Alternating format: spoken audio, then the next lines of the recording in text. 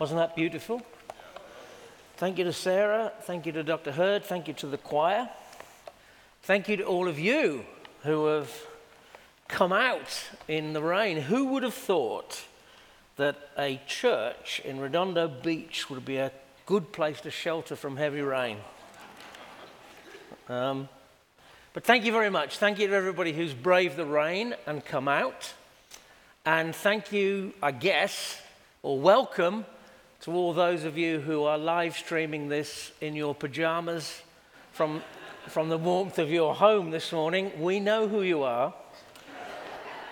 Right, as David said, we're continuing in the series about the hands of Jesus, and today we're looking at his healing hands. So I'd like to read a few verses from Matthew chapter 8.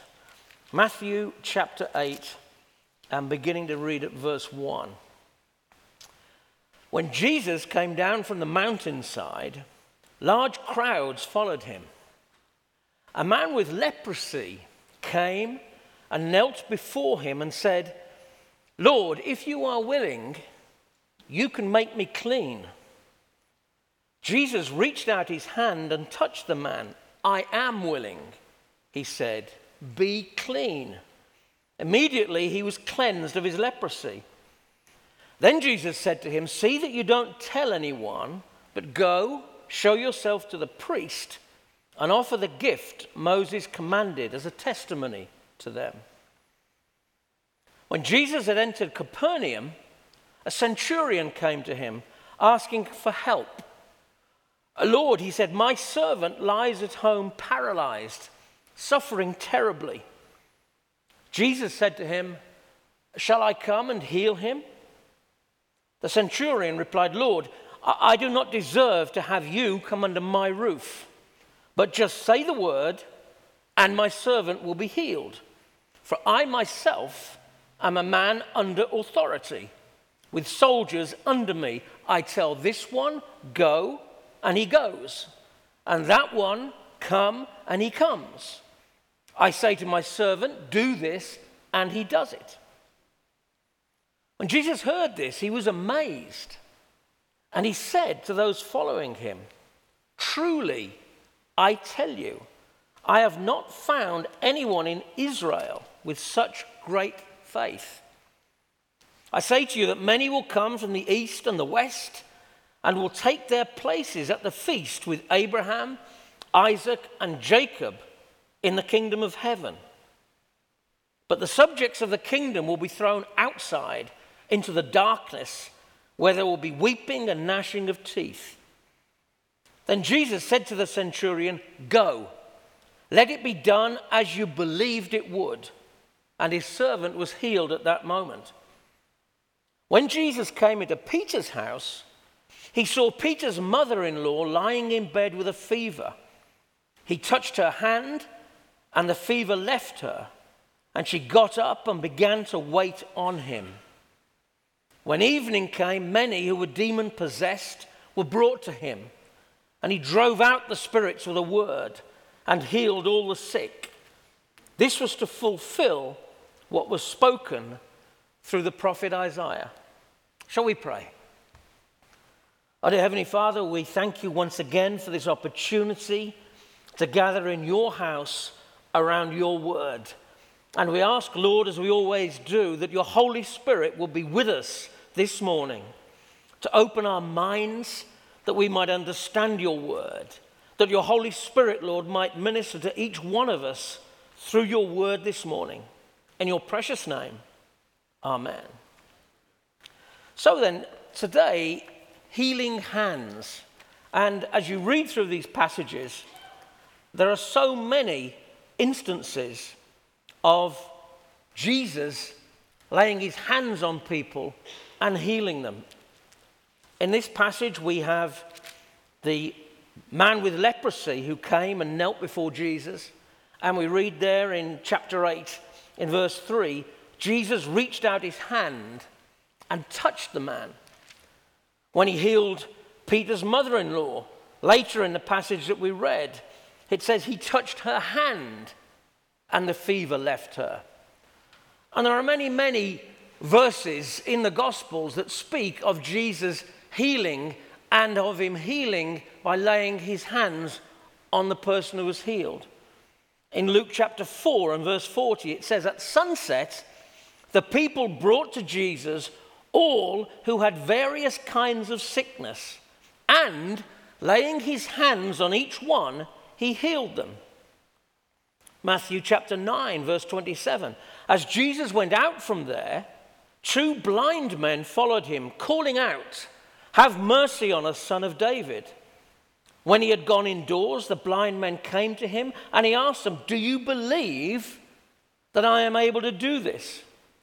'Yes, Lord,' they replied. Then he touched their eyes and said, 'According to your faith, let it be done to you,' and their sight was restored." And lastly, in Mark chapter 6 and verse 5, he could not do any miracles there except lay his hands on a few sick people and heal them.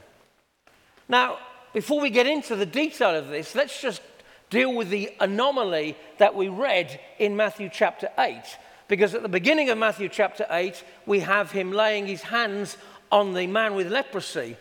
In verse 16, at the end of the passage we read, we have him touching the hand of Peter's mother-in-law. But in the middle section, we have this extraordinary tale of the centurion who came to Jesus and said, "My servant is sick. Can you heal him?"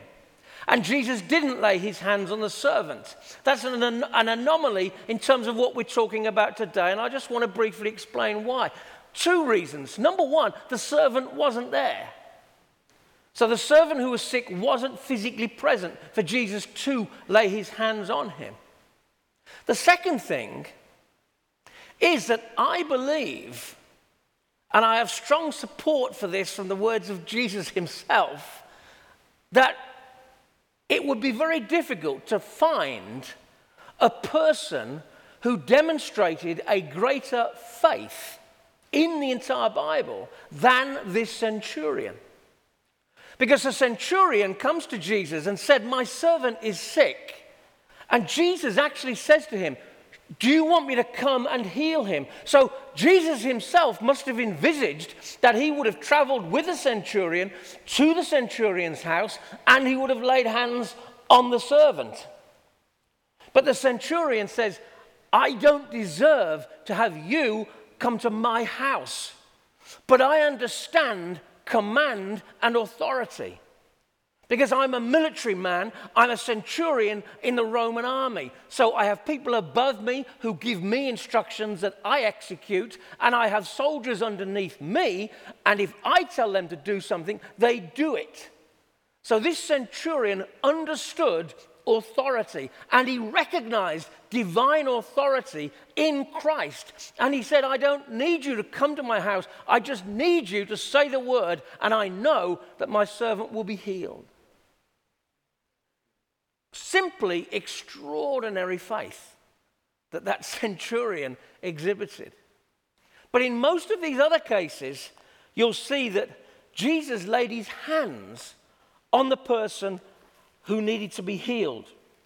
And so the whole purpose, really, of looking at a passage like this, the whole purpose of preaching is to look at a passage and not just look at it as a story, but look at it and see, is there anything in this that we can extract to use for ourselves in our day-to-day lives as we make our way through the world as Christians? And so that's what I want to do briefly this morning. I want to look at, is there anything we can learn from the way Jesus laid hands on sick people that we can apply to our relationship with Christ? Because I think there are characteristics that we can see in the way Jesus laid hands on people to heal. There are characteristics in what he did that we can take and we can apply to our relationship with Christ on a day-to-day basis.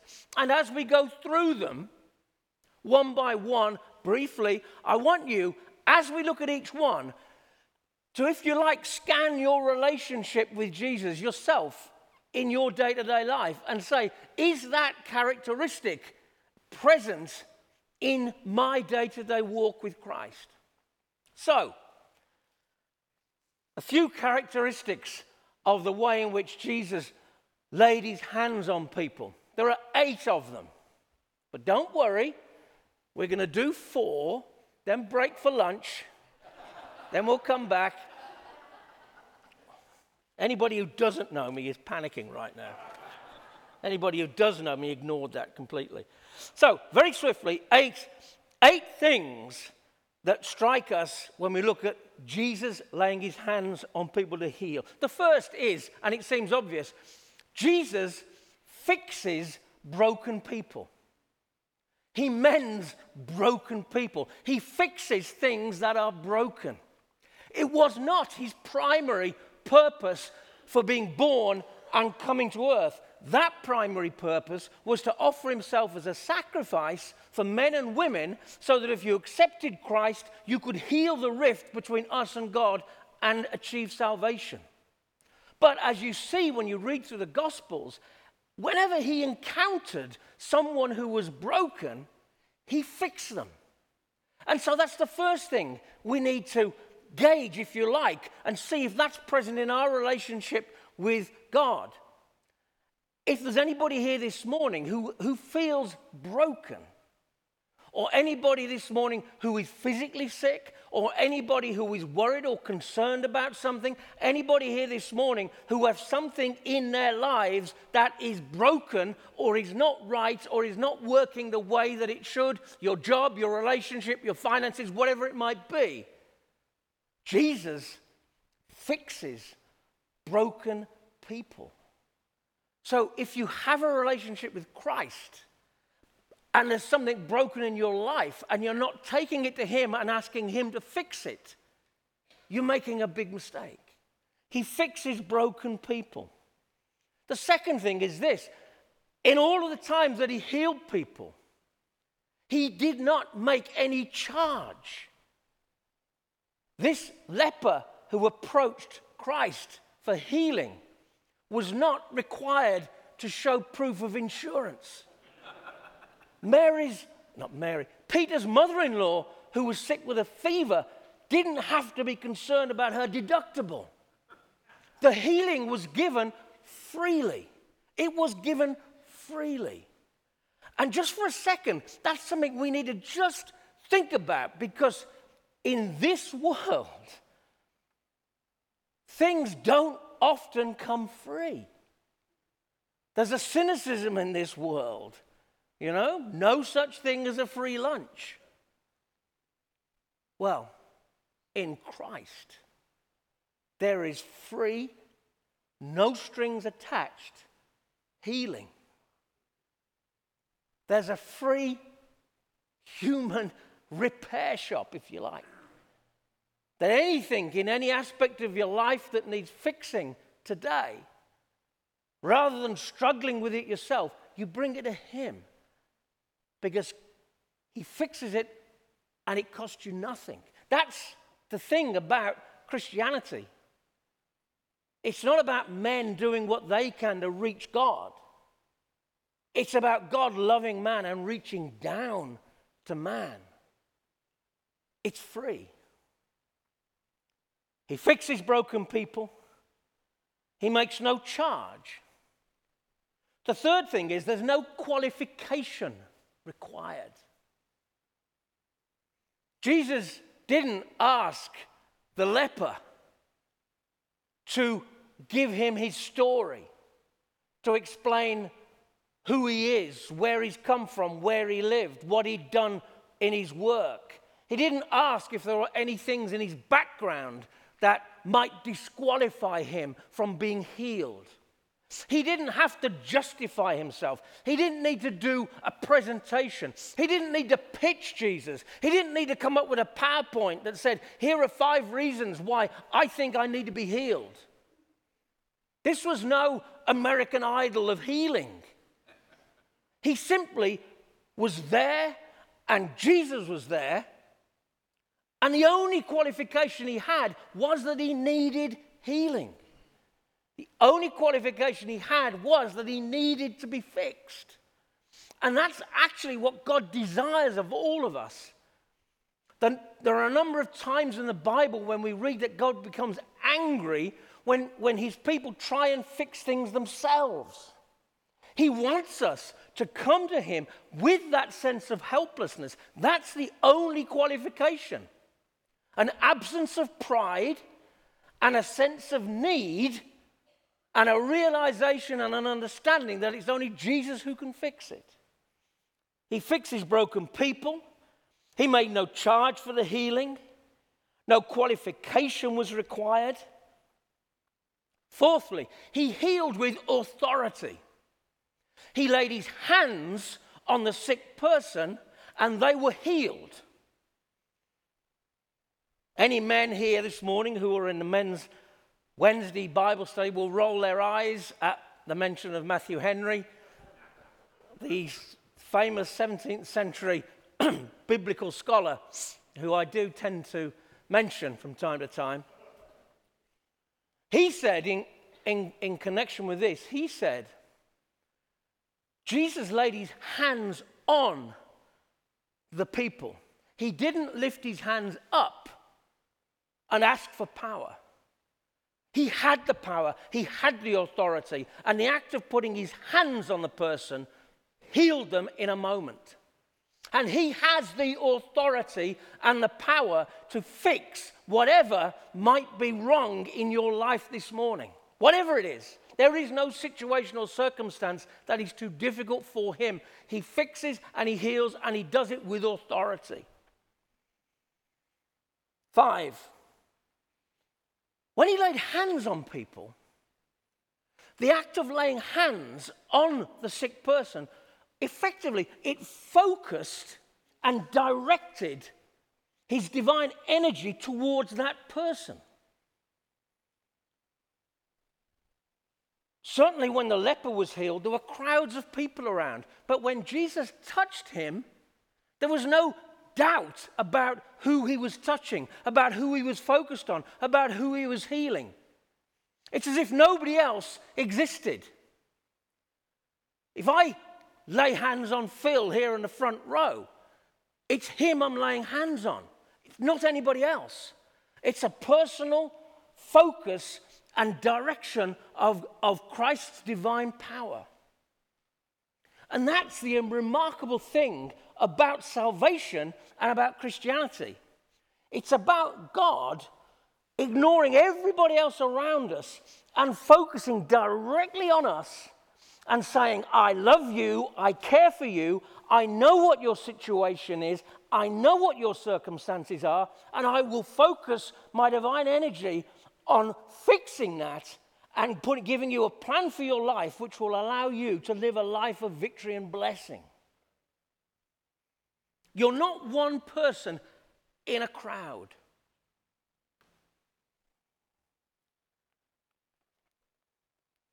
Number 6, if anybody's counting. His hands symbolized personal identification with the sickness. You see, when the leper came, we read there were crowds of people, and the leper came and he knelt before Christ. Well, he'd probably already broken a lot of laws, because in the time that Christ lived on this earth, leprosy was considered to be highly contagious. And somebody with leprosy couldn't come into the town. They had to live outside the town in a camp, and they were unclean. But this leper took a risk, and he came and he knelt down in front of Christ, and people would have been shocked. And anybody else would have recoiled back away from that leper because of the fear of contracting the disease. What did Jesus do? He reached out and he touched the leper. Now, in that moment, Jesus identified with the leprosy. Because to anybody who witnessed that, if the healing had not been effected, if the healing had not been effective, Jesus himself would have contracted the leprosy. So for anybody watching, This was a remarkable thing that Jesus did. Jesus said, I see your problem. I see your situation. I see your need. I'm going to reach out. I'm going to touch your hand. And I'm going to identify 100% with your problem. Your problem today in that moment becomes my problem. And we're going to fix it together. Number 7 and 8. Touching, the act of touching, meant movement from Jesus. He reached out. He touched her hand. He laid hands on people. In every one of these situations, Christ moved towards the sick person. If there's anybody here this morning who does not yet know Christ, or if there's anybody here this morning who is sick, or if there's anybody here this morning who is struggling with something in their life that is broken and needs fixing, then right now, by virtue of the fact that you are physically in this building at this moment, right now, Jesus is reaching towards you. The last aspect is possibly the most critical. Because to touch the person who needed healing required movement on that person's part as well. They had to have come close enough for Jesus to touch them. The exception, as we saw, was the servant of the centurion. But that was the faith of the centurion. That was remarkable. But in every other situation, the blind men came, asked for healing. Jesus said to most of them, what do you want me to do? He even said it to the centurion, do you want me to come and heal? He said to the blind men, what do you need from me? It was obvious what they needed. They were blind. But he wanted them to voice it. He wanted them to voice their need and their understanding that he could fix it. And that's the 8th characteristic, that the people were close enough to hear and they were willing to accept the gift that Jesus wanted to give them. That's it. To summarize, that 8th one is summarized, if you like, in Revelation chapter 3 and verse 20. And then we're going to finish. Behold, I stand at the door and knock. That's Jesus moving towards you. But if it stops there, nothing else happens. The verse continues, if anybody hears my voice and opens the door, then I will come in and dine with them. And so for anybody who needs fixing this morning, Jesus is knocking at your door. But he needs you to open that door, and he needs you to invite him into your life, and he needs you to give to him the challenge you have this morning, and he will fix it. Shall we pray? Our dear Heavenly Father, we thank you so much for your word and for all that it contains for us. Lord, we can't begin to understand why you would love us the way you do, but we say, hallelujah, what a Savior. We thank you, Lord, for there's so many instances of you reaching out and healing people. And Lord, I just pray that if there's anybody here this morning who needs healing, who needs fixing, who needs something in their life putting right, Lord, that they will make that move towards you and accept the gift you want to give to them this morning. In your most precious and worthy name, amen.